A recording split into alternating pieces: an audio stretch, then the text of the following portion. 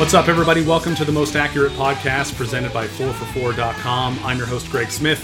The music on today's show is Pass and Fail by the Heartless Bastards from their 2004 album Stairs and Elevators. To hear the song in full, plus all the other songs from these episodes of mine, check out the T-Map B-Sides playlist on Spotify, which is linked in the show notes. Speaking of passing and failing, we're a little beyond draft grades now that we're another week removed from rookies finding their NFL homes, but there's still plenty of draft fallout to react to here on the podcast. And this time around, I'm bringing on the man responsible for the draft grades over at The Ringer, Danny Kelly. Follow him on Twitter at Danny B. Kelly. Check out the Dantasy Football Podcast and dig into all of his work at TheRinger.com. Danny, the last time we did this was in my pre-4for4 days back at 2QBs, but I'm excited to catch up with you and talk fantasy. How's everything going in your little quarantine bubble? Oh, it's going pretty well. Pretty relieved that the draft is come and gone because that was a big grind to kind of get ready for it. And it was really, really fun to see where everybody landed. Now is kind of the fun part where you get to start doing rookie drafts and figure out what your actual team is going to look like. So definitely relieved. It's kind of like we're going into summer now. Yeah, I'm looking forward to it. I'm really enjoying the rookie mock drafts that are flying around everywhere. You and I have been doing a couple of them for the folks over at Razzball. That's been a good time. But let's start with some bigger picture takeaways from the NFL draft. Like what was one big ticket item that stood out to you? Big picture, like 30,000 foot thing. I was very, very happy with the landing spots for like all the running backs and a lot of the receivers. It was just like, it felt like a lot of things just really fell into place in terms of fantasy. Like a lot of these players have direct lines to a lot of volume and it seems like the fits are all really, really smart. So I guess big picture was there weren't any super disappointing landing spots. I guess maybe DeAndre Swift going to the Lions, in the short term is a little bit disappointing, but overall, because I did a lot of drafts before the NFL draft, like in a couple of dynasty leagues, and so I wasn't like super disappointed with anything that kind of that went like down. So that was kind of fun. And that's kind of contrary to what a lot of us thought the draft was going to be, right? This whole quarantine situation, GMs having to draft remotely. There was this fear that everybody was going to be screwing things up. But I agree with you. It seems like a lot of these teams really identified the strengths of their franchises and added to those strengths with the players they picked, right? Oh, yeah, for sure. And that's kind of that's along the same lines of like the second point I was going to bring up is that I thought it was also pretty revealing for like the direction the NFL is going and kind of just the mindset of NFL teams right now that so many skill players went so early, because this receiver class in particular got hyped ridiculously. And I think some people were like in the week or two before the draft were like, oh, I think maybe receivers will fall a little bit. They won't go as high as everyone expects because teams will see this as such a deep class. But I think, in the end, teams showed us that they really do value like these really high level, awesome, explosive receivers, and 6 receivers went in the first round. I remember doing mock drafts and people were like, no way in hell that many receivers are going to go in the first round. Like the classic response, like never going to happen type thing. But so I think that was very revealing that the NFL, it was as high on these guys as a lot of the fantasy community and the DraftNet community were on all these receivers. So that was pretty fun. I noted this on last week's podcast is that it seems like teams are more willing to spread the ball around too with their offense, which if you're going to do that, you need those skill position guys. You need talent at outside receiver, at slot receiver, out of the backfield, at tight end, and you have to pay up to get that sort of talent. Yeah, absolutely. I mean, you have 3 like legit 3 receivers now you have to have on your team if you're going to be like a really good offense. So it's definitely different from the old days where like having one elite receiver was enough. Now, we've talked a lot about teams kind of building on these strengths and expanding out their offenses with these skill position players. But one of the things I was curious about asking you was the status of these teams that have new coaches and developing identities. Do the draft results tell us anything new about those squads, do you think? I don't know. So a couple teams that sort of stood out to me in this area were the Bengals, first of all. I think them grabbing Higgins, obviously they grabbed Burrow, which was the obvious pick, and then grabbing Higgins, turning around and taking Higgins in the second round when they already have AJ Green, John Ross, Tyler Boyd. They already have all these like high draft picks at the receiver and tight end position. They turn around and still used a very high pick on T. Higgins. To me, that signals like they understand what the NFL is turning into. Yep. And we have to be able to compete with that. We have to be able to compete with the Kansas Cities and Baltimores of the world and build this juggernaut offense. And that's exactly what they should be doing when you have the best quarterback prospect in X amount of years, how many ever years you believe it is. He's obviously a very special prospect, Burrow is. And so to me, that was a little bit revealing. Like, Cincinnati understands, I guess, the direction that the NFL is going and how they should build around Burrow. So that one I thought was very fun, and I'm all in on kind of like what Cincinnati's doing. And along the same lines, I thought it was intriguing that the Cowboys, with their new coach, Mike McCarthy, and kind of like they're going through transformation a little bit, but for them to go and get CeeDee Lamb, even though I don't know if anyone mocked CeeDee Lamb to the Cowboys prior to the draft. I'm not sure I saw a mock draft do that. It was a bit surprising, but at the same time, you know, it's on the same lines. Like, they're going to build this buzzsaw offense, and their defense is going to be whatever it is, and not necessarily elite, not necessarily terrible, but having this elite offense with this, you know, ascending quarterback and so many good weapons in that offense, it's just going to make them so dangerous. So I thought just like doubling down on offense, I think for those two teams in particular, and then another one was the Broncos that I was going to bring up too. And the Broncos feel like a little bit more of a shift. Those other teams, like, I knew that they were going to be stronger on offense than defense, but the Broncos, and they've done this over the years. Like, if you go back, John Elway absolutely loaded up on offense when he convinced Peyton Manning to come. Like, they had so many good offensive weapons. They were an offense heavy team. At that point, they were like the greatest scoring offense in NFL history when they had Wes Welker and all those weapons in that offense. Peyton Manning, I think, threw 55 touchdowns that year, blah, blah, blah. But then they got annihilated by the Seahawks in the Super Bowl, which I think was a big signal to Elway, like, defense does matter or whatever. I don't know exactly if that was the catalyst or not, but Elway immediately shifted and spent like incredible amounts of cash and their cap and everything building this elite defense. And that elite defense is what got them the Super Bowl a couple of years later. Now it looks like they're shifting back to this buzzsaw offense, going and getting Judy in the first round, KJ Hamlin the second. They got Fant last year. They already have Cortland Sutton, who's an ascending superstar. I don't know exactly what Locke is going to do. I'm actually probably a little bit more bullish on him than some people, but the weapons that they're building, the weapons that they're putting together around Locke, signal to me like that Elway and company or whatever are all in on like turning that offense back into like the juggernaut that they had a couple of years ago. So I thought that was very fascinating. Those three teams in particular. Yeah, that Denver skill position group, like their receivers, their running backs, it's pretty intriguing. I really like it. But while you're a little bullish on Drew Lock, I'm pretty bearish on him. I'm just not sure he's the guy who's going to unlock all those players. That worries me. I love that you brought up the Cowboys. That CeeDee Lamb pick did stand out. It had to be in part despite the Eagles who were picking shortly after them. And I'm excited to see what Lamb can do in that offense. I'm excited to see what that offense can do. And we're going to talk more later in the show about which offenses to target. And the Cowboys are definitely going to figure prominently into that discussion. Getting back to the Bengals, the other thing I'd like about that T. Higgins pick is that it lines up career-wise with Joe Burrow, right? These guys are drafted in the same year. They get to grow up together, essentially, in that offense. And I think it does show a good long-term view from this Bengals organization that hasn't always been there. And I think it's a good sign for them in the future. Yeah, absolutely. I mean, the Bengals have not been, I guess, the most smartly run organization over the years, but yeah, like I like that a lot. I think it's really funny. Like, Higgins goes from catching passes, from Lawrence to right into Burrow. That's just a fun little transition for him, just like from the college football landscape type thing. But must be nice, right? Yeah, it's like, man, that guy's living a blessed existence. It's just gonna be a lot of fun, man, to watch that team. And Mixon too is like still an ascending running back, so they've got some weapons. I have Mixon on one of my dynasty teams, and he's one of the players I continuously get bombarded with offers for. And it always feels like I'm not getting offered enough. And this is just like classic dynasty football brain. My guys are my guys, right? I don't want to part with them unless like the offer is ridiculous.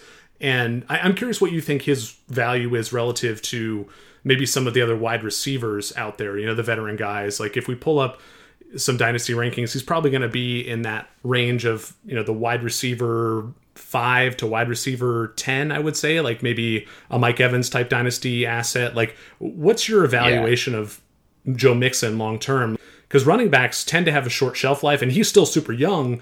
But I'm curious, like, is he going to be the next guy to get, Melvin Gordon or whatever, just pushed out by an even younger player? It's so hard with that because there's also now like whispers that he's going to be holding out potentially to start the year. Right. And so is he going to, like you said, the Melvin Gordon thing, is he going to go down that path, or the Le'Veon Bell thing where, he's like trying to force his hand, he sits out and it just kind of hurts his value long term? I don't know. Like, of all the young running backs, of all the guys that are at least in their second or third year, I think he's still ascending. Whereas a lot of the other guys, I'm like, as soon as you start getting close to your fifth year or fourth year, that cliff starts kind of like getting very nerve wracking, I think, as like a dynasty owner. And so, like a guy like Leonard Fournette right now, like, sure. What do you do with Fournette? Oh, I have him on the same roster, actually. Please tell me what to do with him. I know. It's like, it's very nerve wracking. His 50-year option is off the table at this point. Now they're trying to trade him. Like, it doesn't seem like any team wants him. And so now, after being, a top 10 guy last year and getting whatever it is, 76 catches, and it seems like he's ascending. It seems like he's finally coming into his own. Now he's like, I don't know if you can trade him. Like, no one wants to trade for this guy. Right. And so, or at least no one's going to trade what his value is based on last year, if that makes any sense. And so, totally. Mixon to me is still far and away high on a different plane than that. Like, in one of my leagues, he got traded just a few weeks ago for 2 first-round picks. One this year, one next year. So that tells you, like, people are still very high on Mixon. It helps that he's a little bit younger. It helps that he's getting into this offense with an elite, what we think will be an elite quarterback going forward. Like, that's the guy. Those are the types of guys you want to buy in on early before they get totally way too expensive or whatever. So I would put him in that tier with, like the Cooks and stuff. I'm still a little nervous about Dalvin Cook, just health wise. Obviously, he was able to stay healthy for the most part last year and show what he can do. But honestly, all running backs in Dynasty like make me nervous. Totally. No, and that's exactly why I asked the question, because I'm in that mode now where I'm afraid that the Mixon share I have now is going to turn into, like, a year from now is going to turn into the Fournette share I have right now. Yep. And do I need to get out ahead of that? I'm not sure. And what I keep coming back to is that idea that you brought up of him coming into this ascending offense, hopefully, fingers crossed. Right. That's why I am still going to be bullish on his value. I'm not going to give him up unless I get bowled over with an offer. Whereas Leonard Fournette, you offer me like a solid starting wide receiver on a good offense, like, I'd probably pull the trigger on that, because who knows if he's even going to be getting the bulk of his team's carries in a year. It's really hard to say. Yeah. Just in general, Danny, what is the best piece of advice you think you can give to fantasy owners as we're all reacting or overreacting to the drafts? So I was thinking about this, and I guess the thing that I would say, the lesson that I think could be learned, especially from last year, is don't overreact to landing spot, if that makes any sense. Like, I remember last year being very disappointed that A.J. Brown went to the Titans. And I ultimately have 0 A.J. Brown shares, which is massively disappointing, because I just thought, they're a low volume offense. We don't know the quarterback situation. Like, Mariota wasn't very good at that point. We didn't really know what he was going to do. Like, there was just not a lot of confidence in that offense overall. He's going to be playing, with Corey Davis. And there's just a lot of question marks about the landing spot. And, like, literally less than a year later, like half a season later, he's an elite receiver, asset. And so I guess maybe like the lesson would be, like, look at CeeDee Lamb. People are a little disappointed because of his landing spot. Like, he's behind 2 good receivers in Gallup and Amari Cooper. And there's not like maybe like a really obvious path to elite volume. And frankly, Brown doesn't have elite volume either, but he is really quickly become the number 1 there. And so I guess I would just say, like, don't overreact to landing spot. Keep your evaluations in mind. Remember your evaluations. Remember who you thought was like the best players. And because a lot of times, the landing spot will look very different in a year or two. And, a lot of these receivers are going to play for 10 plus years. So you just want those long-term guys that are just going to be studs for a decade. DK Metcalf is the same deal. Like when he Sure. landed with the Seahawks, low volume passing offense, blah, blah, blah, behind a couple guys. People were seemingly pretty down on him. He fell to the late second round.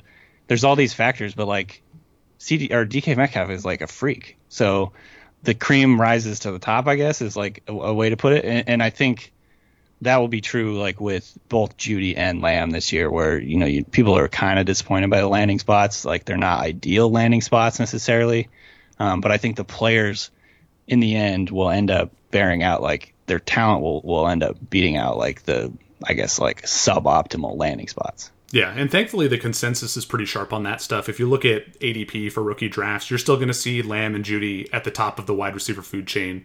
I think that you can lean on the wisdom of the market, the wisdom of the community in some of these cases, especially up at the top. And that's why I'm still a little bullish on DeAndre Swift, who you mentioned earlier as maybe being the one running back who got a bad landing spot. I'm going to buy into your advice right now, and I'm not going to overreact to that because a year from now, Kerryon Johnson could be gone, and DeAndre Swift was uber talented. He was the highest rookie running back on a lot of people's boards before the draft. We shouldn't forget that, and I think that's a really good piece of advice.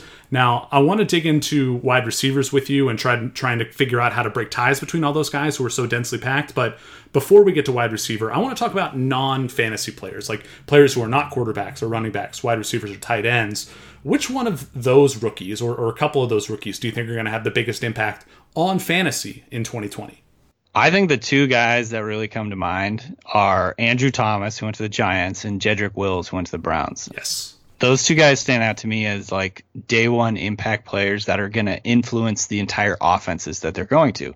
Obviously, with Thomas, Saquon Barkley has a chance to get back to what he was doing as a rookie. His sophomore year wasn't terrible, but like he has that elite upside. Maybe that can help him kind of get unlocked there. And then I'm just really excited to see kind of what Wills brings to the Browns. Obviously they're going to be a very, very run heavy team. I think, go into like the Vikings mold where they're run game, play action, all that. Like it has a chance to unlock Chubb, Kareem Hunt, both the receivers, Jarvis Landry and Odell Beckham, the tight ends in that offense. Like all of it kind of is linked to the offensive line. So the ripple effect that he could have as the left tackle there is potentially really big. So I think, those two guys certainly came to mind as just like the boring trenches things, but like it could have a big impact on the overall offense, overall efficiency and effectiveness of the offense. Yeah, I love Cleveland trying to build out their resurgence from the offensive line, outward. It makes a lot of sense considering those weapons you talked about. I just really want to see that kind of post-hype breakout for Baker Mayfield in the Browns offense that we expected last year. I think it could be coming now, and if it does come, Jedrick Wills Jr. will be a big part of that. On the defensive side of the ball, I do want to throw a mention to Chase Young here going to Washington. He's viewed as that sure thing type of prospect, and now he gets to anchor the defense for a defensive-minded head coach in Ron Rivera. Washington should go from being an afterthought last season to a viable streaming defense in 2020, if not one that you could start every week, right? Yeah, for sure. I mean, I to be honest with you, I don't play in a lot of leagues with defense. I need to follow that more closely, but that front seven is like going to be freakishly good. It really reminds me of what the 49ers did last year in adding Nick Bosa, like how he was just a catalyst for turning a team that had a good amount of talent on it, which I think the Redskins do have right now, into like an elite defense, if that makes any sense. So like I think he can be that catalyst to not only bring his ability to put up stats for himself, but like elevate the guys around him. Yeah, it makes sense. Now let's get into the wide receivers. Just in general, how do you keep a level head about these prospects when most rookie analysis focuses on the positive attributes of those players, right? Like what's your approach to weaving in some amount of pessimism? Because I'll be honest, pessimism is my default setting. I'm a very skeptical person in general. And I think it helps me in my fantasy analysis. It's kind of sick, but I kind of want to hate all players. And then when it's time to make a decision between different guys in a draft, I go with the one I hate the least, right? I find the guy who I can poke the fewest holes in, and that's my pick. How do you approach this, idea of pessimism when you're evaluating rookies, especially at the wide receiver position? Yeah, that's a challenge for me because I'm kind of the opposite. I'm always sort of the mindset, like, tell me what they can do, not what they can't do type thing as I'm going through and watching these guys. And it's easy to sort of visualize where these guys can win in the NFL. But at the same time, you have to think of ways that they can lose. I think, a couple lessons from last year that I think can come in handy are, can they get off press? That's important in the NFL. Can they separate in the NFL? And what skill sets are important? I guess like the J-Jaw, I guess failure so far anyway that we saw for him in Philly is like, I got very much caught up in his ability to like win the jump balls and like go up and win jump balls, but then kind of forget that, he can't necessarily separate or, there's a reason he's winning a bunch of jump balls. Like he's just not getting open. So those are things that you kind of have to remember. I think every year you do it, you learn more lessons about like what works and what doesn't work in the NFL. Like, are guys reliable? Do they have, hands I don't think are like the most important thing, but like, are they reliable? Are they where they're supposed to be? Are they on the same page with their quarterback? There's a lot of plays where you're like, you see the quarterback and the receiver like completely on different page, I guess. And so like those kind of things I look for, and I'm like, how is this guy just consistently not in the right place, or does their offense suck? You have to kind of like parse the reasons for some of those plays. But yeah, long story short is like, the ability to get off a press and get off the line of scrimmage and get downfield, not get held up by the cornerback, I think is important.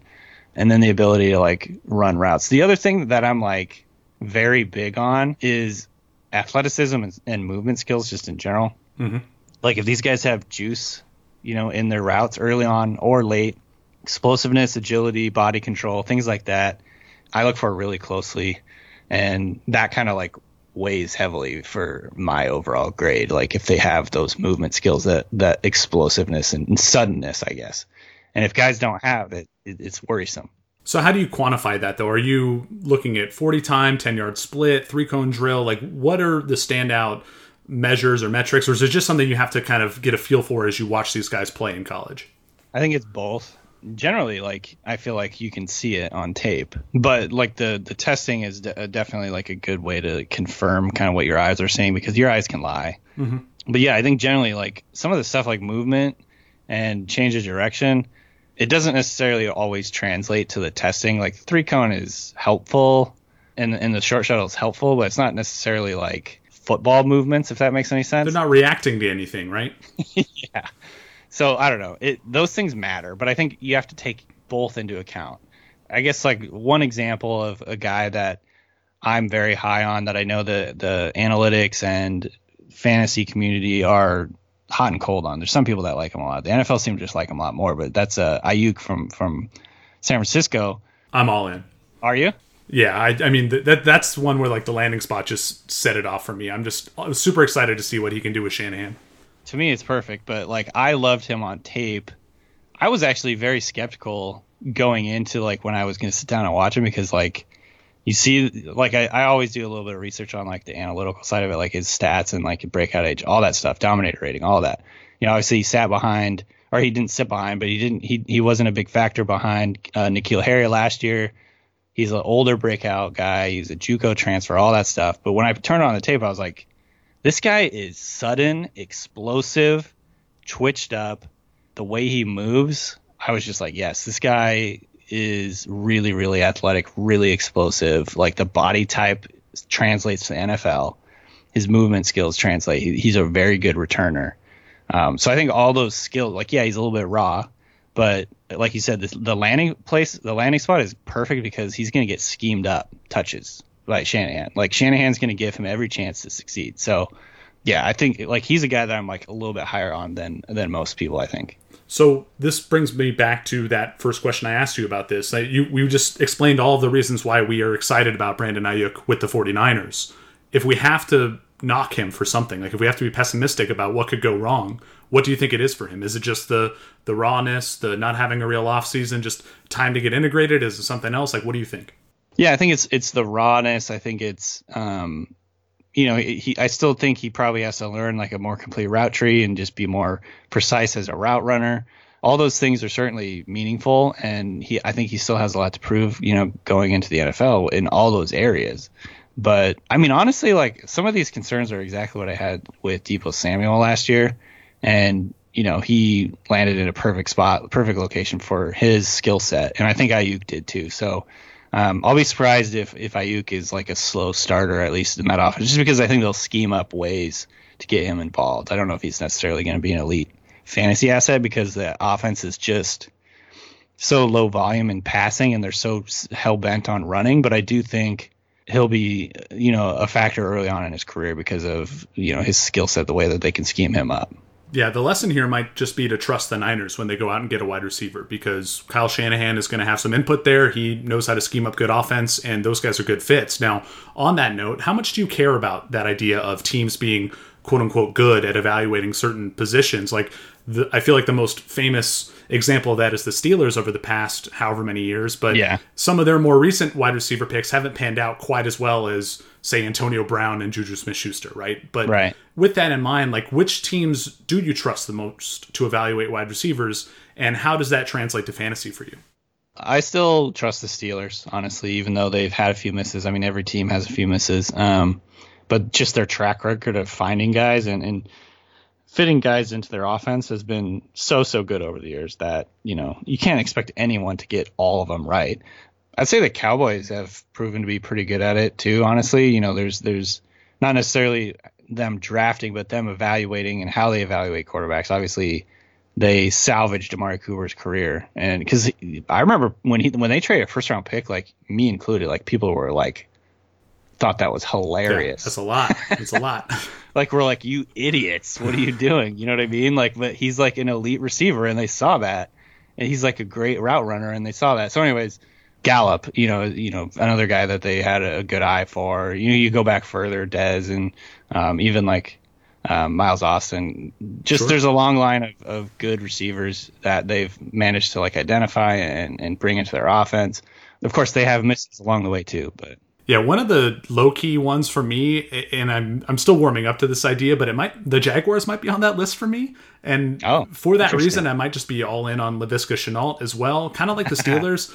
I've just come to love their evaluations because you look back at their track record under general manager David Caldwell, and they've hit to some extent on Marquise Lee and Allen Robinson in 2014, Dede Westbrook in 2017, and DJ Chark in 2018. Now, admittedly, Lee and Westbrook were more of the solid contact type of hits, while A-Rob and Chark were the extra basers, right? Yeah. But you get the point. The track record in the recent years for the Jags is good to great without ever spending a first rounder on a wide receiver. These guys were all drafted later than that. So when they dropped another second round pick in this past draft, this most recent draft, on Shenault, that did catch my attention.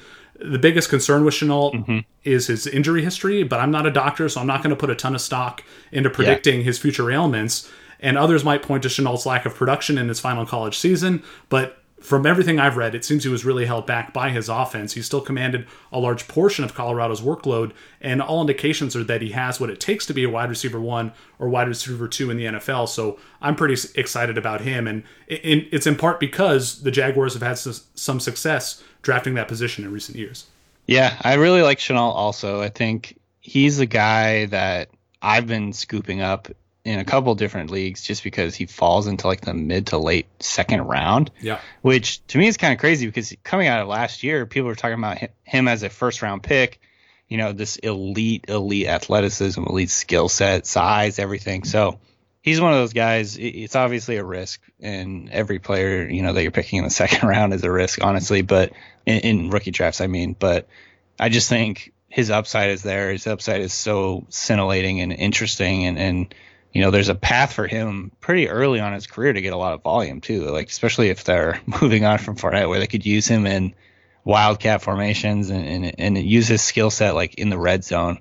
That to me is very, very interesting. So I'm also a big Shenault guy. I kind of just think that it's worth the risk of that area.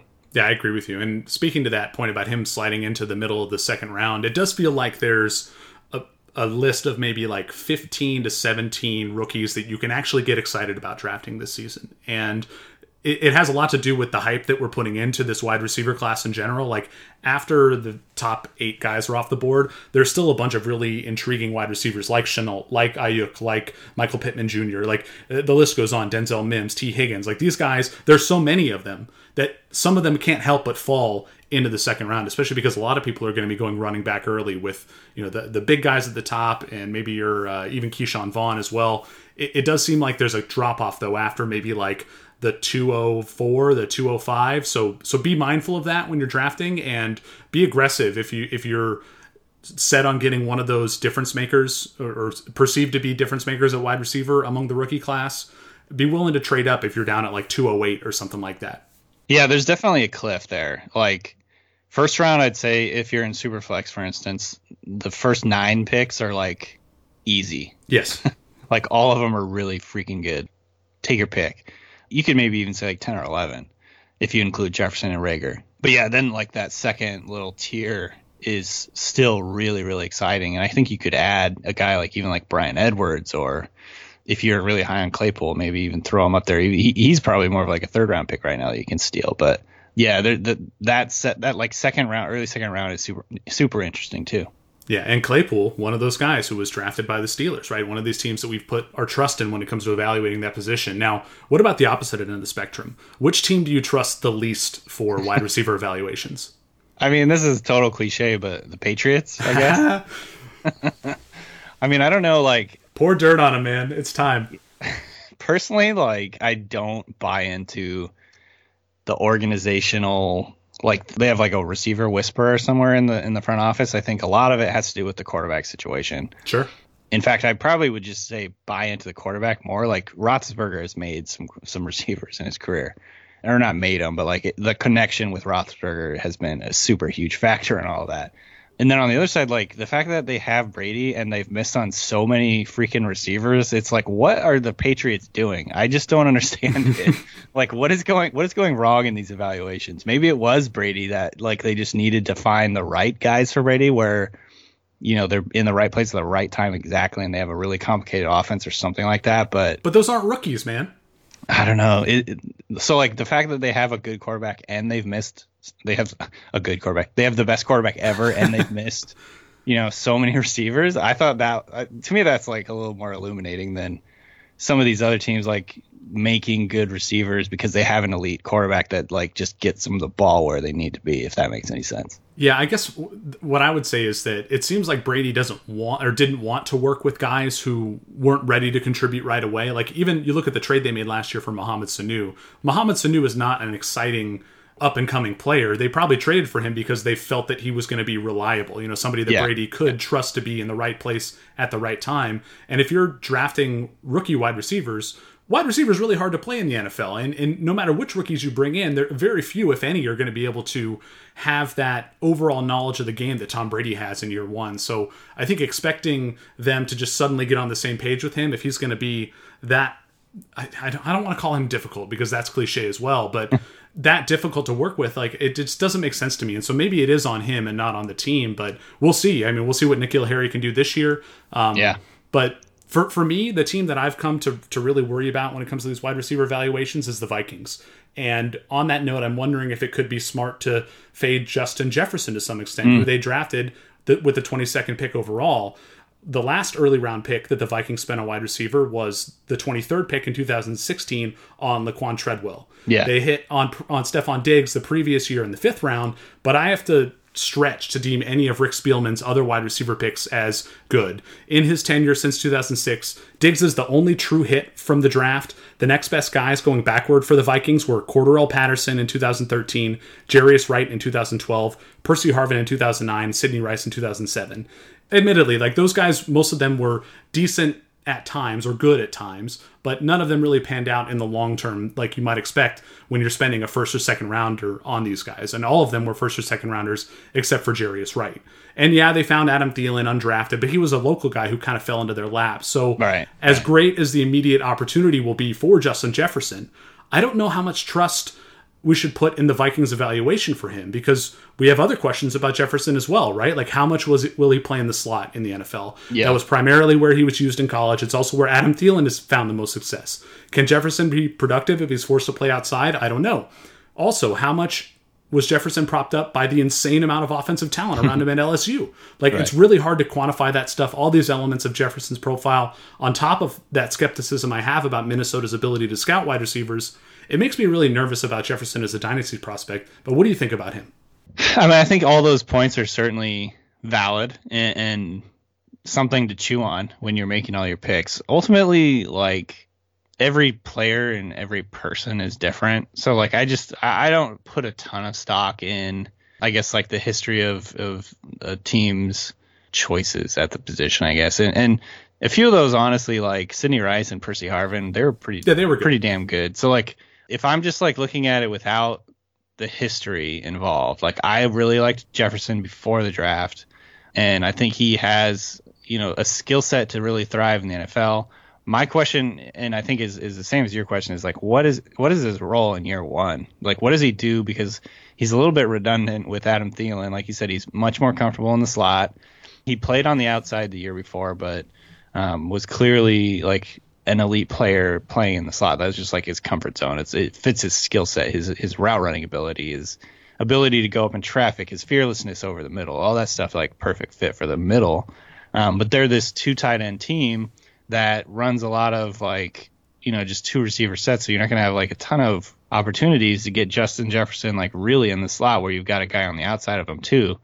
So it's definitely a huge question mark. And in the post-game presser or the post-draft pressers and stuff like that, I don't remember them saying much about like those concerns. Like it almost felt like they didn't think of it. I like, you know what I mean? Like they didn't have like a really good answer for not a great sign where he was going to play, I guess. Like they say, oh yeah, he'll play on the outside, but I don't know. It just didn't really feel like that was like a huge factor for them. So it's certainly a big question mark going forward. All that said, I do like Jefferson as a prospect a lot. I think he's going to be a good player, but it might take maybe like he's going to have an opportunity for volume in year one, but it might take a while for him to kind of get settled into like what he's really best at. And that's in the slot, I think. Yeah, that makes sense. And the volume is, in theory, going to be there, and that usually tends to drive production. So you can pin your hopes to that for sure. Danny, are there any rookie wide receivers who you think are being significantly undervalued by the Dynasty Hive Mind? Like guys that you would rank significantly higher than where ADP or rankings typically have them pegged? Yeah, so I think we've talked about them already. I think the 2 guys that I've kind of thought are falling a little bit are Brandon Ayuk and Laviska Shenault. The other one I think I would throw in there is Bryan Edwards, who I think is a really good player. And he mostly fell into the 3rd round because of like injuries and things like that. It just it was like a confluence of events that he missed the Senior Bowl, he missed the Combine.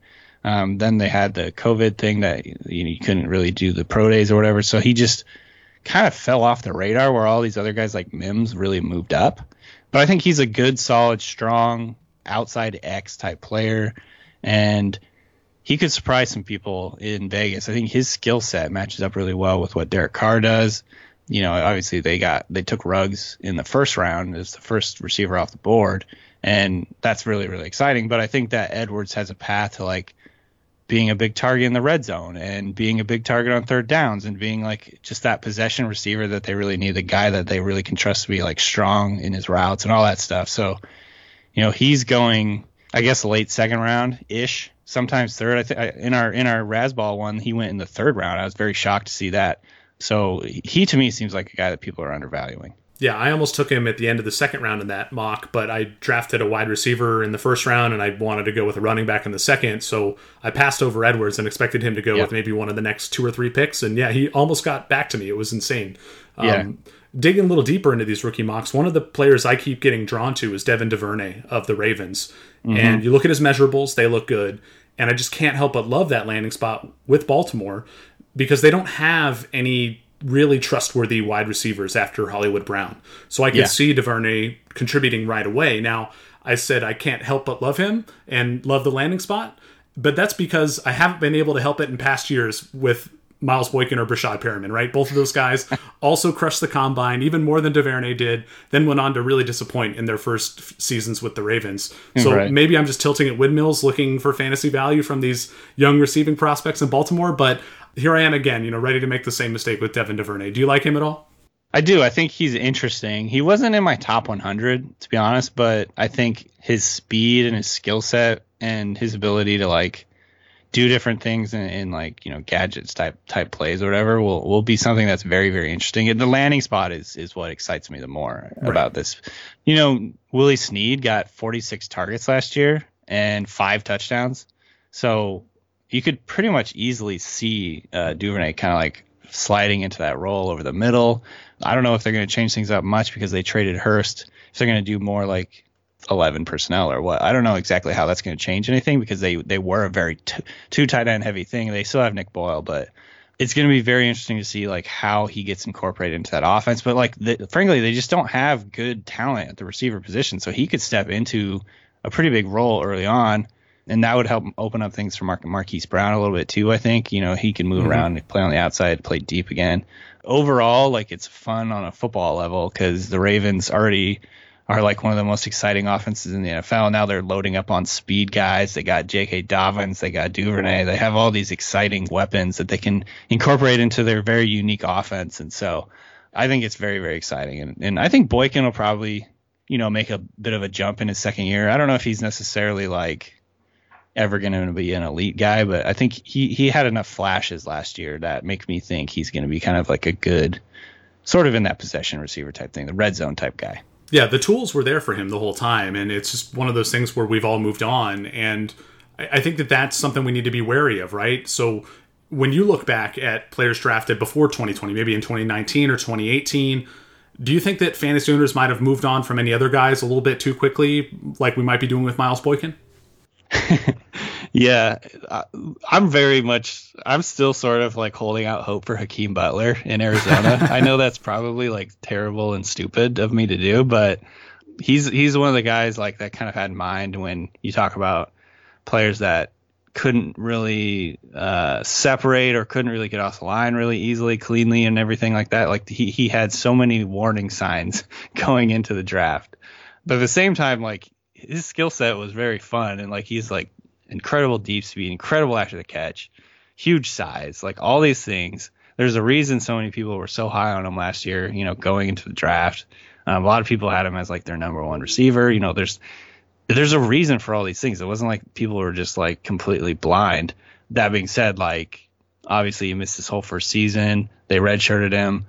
There's no real indication from the team that they're high on him at this point. He was a 4th rounder, so there's tons of things that are sort of standing in his way, and 90% of the time, like these guys never end up working out. But for some reason, I'm just like, I really liked him, and I'm like hoping that he'll somehow like make a big bounce back this next year. And like in that Cardinals offense, like sure, I feel like anything is possible. I mean, they still need dudes. They still were playing with like all these random guys last year. Getting DeAndre Hopkins obviously huge for him. Actually, I'd put Andy Isabella in the same category, like both him and Butler. I was just like, man, if they're playing Damiere Byrd and Pharoh Cooper and all these guys last year, and their 2 highest drafted receivers are just sitting on the bench. So I don't know. Those are 2 guys that come to mind. The other guy that comes to mind, I think that people are sort of sleeping on, is Paris Campbell. Obviously there's a different quarterback. They got Phillip Rivers. He was dealing with injuries throughout his whole rookie season, it seemed like, and every time he kind of started to pick up a little bit of momentum, he'd end up getting hurt or whatever. So the speed and athleticism and skill set, I think, are still there, and I think they're going to try and give him a chance to like be a big contributor in that offense. So I guess those 3 guys would be the first ones that come to mind. And full disclosure, like like all 3 of them probably have greater odds of completely just being busts, but sure, I'm still holding out hope, I guess. Who would the corollaries be for those guys in this year's draft? Like a year from now, who might you look back at the wide receiver position and say, oh man, like I should have seen this coming because this is exactly what happened to Hakeem Butler and Andy Isabella, or this is exactly what happened to Paris Campbell. Like, do you think that, like in Campbell's case, I think it's one of those things where he disappointed in year 1, but we can be optimistic for him in year 2. It's a good lesson in patience. Whereas with the Arizona guys, I lean towards the latter half of your argument. Like, I think those guys are probably just toast from a fantasy perspective, unless DeAndre Hopkins or Christian Kirk gets hurt. You know what I mean? Right. Let's see. I don't know. That's a very good question, because I think this class is just so much better than last year's class in terms of the receivers. So I don't want to say any of these guys really. I guess I'm looking at like everyone's got really, really, really high hopes for Rager, and I'm very interested to see what happens with him. I'm very high on him. Like I would take him in the first round of Superflex or whatever and be happy about it. But he's still got a couple veterans in front of him. Assuming they play Alshon Jeffrey and Deshaun Jackson. They did a lot of 12 personnel last year. That's not necessarily what they want to do this year in terms of, maybe they'll want to do more 11 personnel and get 3 receivers on the field at the same time. But I guess for whatever reason, I'm like, it wouldn't be like a huge shock to me if he kind of plays an ancillary role in that offense and people are all like bummed out about it halfway through the year or something like that. So I don't know. He's just one guy that I guess comes to mind. But that being said, I do really like him. Yeah, I look at N'Keal Harry from last year, too, as another type of player who is really fallen down rankings this year. I mean, justifiably, he didn't do much last year. He really struggled to get up to speed, both in terms of health and that rapport with Tom Brady. And I'm trying to correlate that to this year. And if I look for current rookies who have those health concerns as they enter the league, we're looking at Shenault. We're looking at Bryan Edwards. Yep. And that issue of developing chemistry has the potential to affect every pass catcher in this class because of the quarantine situation we're all living in. So, yeah, I think that's one to look at. If I go back a couple years, back to the 2018 draft, a couple that stood out to me, one of them was Ronald Jones. And maybe he was just a little too young and immature when he was drafted. Maybe it was just a bad evaluation by Tampa. John Daigle brought him up as a guy to maybe buy back into on last week's episode. Where do you stand on Ronald Jones? I almost jotted him down. It's funny because I feel like I'm kind of being a Keyshawn Vaughn hater a little bit because I guess I'm just like, I'm not feeling all the hype for him. I might end up regretting that and he might end up being amazing and the next coming of David Johnson and whatever. But like when I watched him on tape, he didn't really stand out to me. I thought he was kind of in the Jag spectrum, just like, a guy he's a lunch pail guy who can run downhill and he can make people miss a little bit, but he didn't strike me as like super explosive or elusive or whatever. He did land in a good spot, but I'm sort of, I guess, on the Ronald Jones truther train a little bit. Like to me, he looked really good and at least relative to how he did as a rookie last year. He definitely turned it on a little bit as the season went on, showed some elusiveness, showed some ability to kind of run up in between the tackles. And he's still there. He's actually younger than Keyshawn Vaughn. That doesn't necessarily mean anything at the running back position, just because ultimately it's probably going to come down to like who Brady trusts and who Brady wants on the field. Sure. But I think we're writing him off a little bit. Like people, the fantasy community just seems to kind of hate Ronald Jones. And I think that's driving, I guess, a lot of the Keyshawn Vaughn love, which I understand, because the landing spot is great. Like if you get into an offense with Tom Brady and he's passing you the ball all the time, like that's fantasy gold. That's James White all over again. But I'm a little bit, again, kind of holding out hope that I think Ronald Jones can end up being better than what he was, certainly as a rookie, and then even better than he was last year too. And it wasn't like they spent like a really high pick on Vaughn. Like third round pick is not nothing, but it's also not like, it's not like a first round pick where you're like, okay, this guy's gonna be the starter for sure. Yeah, it makes sense. Now, another guy who stood out to me from that 2018 class is Dante Pettis. It just seems like he ended up in his coach's doghouse. And yeah. I'm wondering, do you think there's any chance he could be successful with a new team? And two, are there any players from the 2020 class that might have, and I'm not saying Dante Pettis has quote unquote character concerns, but we hear about that stuff in the draft process a lot. Are there any rookie running backs, wide receivers who did have those sorts of character issues potentially that could hamper their ability to get on the field once they've hit the NFL? I mean, you're plugged in, Danny. What have you heard? Give us the dirt. I mean, well, staying in Tampa Bay, like the Tyler Johnson pick is very interesting, I guess, Sure. because analytically speaking, he has an insane profile, like incredible early production, incredible breakout age, incredible career production, like touchdown machine. His target share, his market share in that offense was really, really strong, even playing with a guy like Rashad Bateman, who's going to be a first round pick next year. So like analytically and everything that you look for in those profiles is like insanely off the charts good. But for whatever reason, the NFL seems to hate this guy. Like he wasn't even invited to the Senior Bowl. He ended up actually pulling out of the Shrine game, I believe, because he wanted to train for the combine. All that didn't work out at the combine.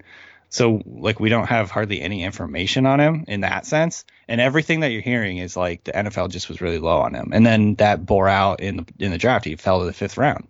So how do you reconcile his insane production and his insane analytical profile with the thought that, maybe there's some concerns teams had about his I don't know what. Like, I'm not even going to speculate because I don't know what it is. But, like, for Sure. whatever reason, the NFL doesn't like him or didn't like him. There's part of it is, like, he wasn't very sudden as an athlete. But I don't think that's enough, honestly, for him to fall that far. Because there's, like, Higgins is not very sudden either, and he went in the high second round. So I don't know. I think he's just a very interesting case. It's going to be fun to see kind of how his career ends up going. He landed in a very intriguing situation in Tampa Bay where he could potentially, play in the slot for them and be a big target for Brady. But he would be the guy, I guess, that like really stands out in that sense. I was just looking down the list. I don't really know of any other guys that have had sort of that stigma attached to them that went early on, in that area. Yeah, I think most of the guys that have that sort of red flag tend to fall in draft capital, and we saw that happen with Tyler Johnson. So that is concerning for him. But we spent enough time looking backward. Let's start to look ahead and take a top-down view of the teams out there in the NFL, the offenses out there. And what I'm curious about are the teams that we should want to be heavily invested in, right? These teams that have multiple fantasy contributors. Danny, how do you think that listeners can better identify those offenses to heavily invest in for 2020? So I don't have the studies in front of me, but I know that like offenses are more sticky or whatever. Like that from year to year, they're more reliable. That they're going to be like good elite offenses year to year over any other, over defense. Quarterbacks are the biggest reason for that. So like for me, it's all about the quarterback. Identify teams that you think are going to have a good quarterback or have a good quarterback and people maybe haven't bought into it yet, and buy up shares of his weapons. So like the two obvious ones for me are like I'm buying up ancillary shares in Cincinnati's offense. Like Drew Sample is free right now. And I'm like, I might as well just add him and hold on to him because I think Burrow's a stud, and I think in 2 years the Bengals offense could be awesome. It could be like the Rams offense from a couple of years ago where it came out of nowhere, and you're like, damn it, why didn't I have like all these guys in their offense, And I would say the same thing about Miami, just because I think Tua is an elite prospect. The injury situation is certainly a real concern, but he could have that offense humming in 2 to 3 years down the road. And Preston Williams isn't necessarily free. He's going to cost you, but he's like a very interesting one to grab right now. Mike Gesicki is very interesting. Going that route where you're buying up sort of secondary players, just hold on to them, put them at the end of your bench. It's super cheap right now and kind of just ride it from there. I think to me, that's like a good way of just investing in what I think are going to be really good quarterbacks and really good offenses down the line. Yeah, that makes sense. And the quarterback definitely drives the bus, so you want to look at them first. But other things I like to look for are who's the coach, who's the play caller. We talked about Kyle Shanahan and his impact on Deebo Samuel, on what it might be for Brandon Ayuk. Of course, you want to look at the raw talent of the weapons. We mentioned that with the Cowboys, right?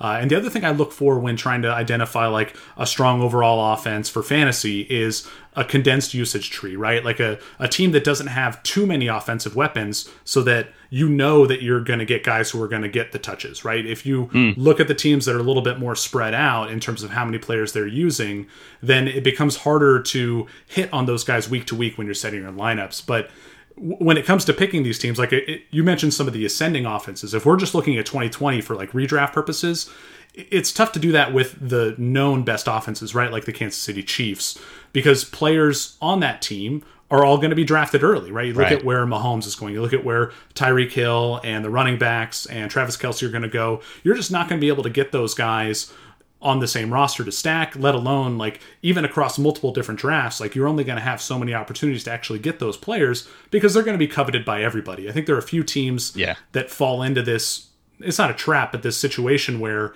because of the hype around them, all of their players are kind of rising up draft boards. Like you look at the Cowboys and what they're putting together. You look at the Arizona Cardinals, the New Orleans Saints. The skill position guys on those teams are all really expensive. So you're going to pick them up when you can, but you're not necessarily going to be able to get a lot of shares of a lot of those players. And so you mentioned Cincinnati and Miami as, dynasty plays to go after. For sure. For redraft, is there like a budget or under the radar offense you think might produce an unexpected high volume of fantasy contributors? And just to be clear, I'm not necessarily talking about just stacking all in one roster. Stacking is fine in some cases, of course. I'm talking more about grabbing pieces from these offenses just more often as we navigate through multiple drafts for different leagues, building out our overall player portfolio. Yeah. Well, yeah, that's a tough one. I don't have like a really rock solid answer to that. Like my thought was Arizona, but you're right. Like a lot of their skill position guys are already super expensive. Like Hopkins isn't going to fall. Drake isn't going to fall. Like people know that they're good. I would say the Steelers come to mind. People are kind of like short memory with like the fact that Roethlisberger didn't play at all last year. They think he's old and decrepit, and that might be true. But at the same time, like 2 years ago, I think they threw more passes than any team in the NFL. So there's certainly, I guess, opportunity there to buy them low, buy a lot of those players. Like Deontay Johnson could go off this year. Eric Ebron could go off, or even Vance McDonald could like have a renaissance because he's got a real quarterback. Like they had such terrible quarterback play last year. It was just incredible. So that's maybe, I guess, one team. It's not necessarily like no one knows about them, but like I think just people are like fading them a little bit because it was so ugly last year. And then the Rams are another team that come to mind. And again, now they're not going to, Cooper Kupp, I think, has fallen a little bit down draft boards, and Bobby Trees, my favorite player. Robert Woods. Best receiver in the NFL, according to some people. But yeah, no, I think he's, I think those guys are not necessarily like falling far, but they're maybe a little bit undervalued. And then I'll say at the same time, like Jared Goff, it would not surprise me at all if he had like a big breakout, but like a big bounce back season. Like he just, that offense, that scheme, like you were mentioning, you want to chase good schemers and good play callers. I still think McVay is a really smart play caller, and I think he's going to get things figured out. I think last year things just kind of fell apart for him. They didn't have the horses up front that they really wanted. Their offense kind of fell apart because of that. But by the end of the season, that offense was humming. So I don't know. I think those two teams kind of just feel like, I guess, like post-hype sleepers or whatever. They're not under the radar, but just like they have a chance to bounce back next year. Yeah, that idea of kind of fading the teams that everybody got sick of last year, like the Steelers, I think is a really good point to make, right? And the Rams fall into this category as well, where they disappointed last year relative to expectation, and now everybody's forgotten about them. Yeah. So now in 2020, while everybody is fading those two teams, they're going to overdraft teams like the Titans, right? Where we know some regression is due for Ryan Tannehill and his crazy touchdown rate, just like we know that positive regression is due for Jared Goff. And kind of along those same lines, I'm looking at the Chicago Bears. Like it's kind of, that's a good one. It's kind of stinky, but like you look at how much people just hate that team and that offense. It's just made all the pieces really affordable. Like, and you get that condensed usage I was talking about with Allen Robinson, David Montgomery, and Anthony Miller. There aren't a whole lot of other big time playmakers. They did just sign Ted Ginn, so we'll see how much of a Taylor Gabriel impression he can do. But I don't know. I like the idea of grabbing those guys here and there because they're not going to be as bad as we remember them being last year. Especially because Nick Foles is there now, right? And he's dirt cheap. You might have to put up with a couple Mitchell Trubisky starts in the beginning of the year, but I think the writing's on the wall. That's going to be Nick Foles' team sooner rather than later. So they're one that I'm looking at. Yeah, I agree. Kind of along the same lines, you mentioned the New York Giants adding to their offensive line. Like they're another team where the pieces just continue to be really affordable. I think you can target Evan Ingram where he's going.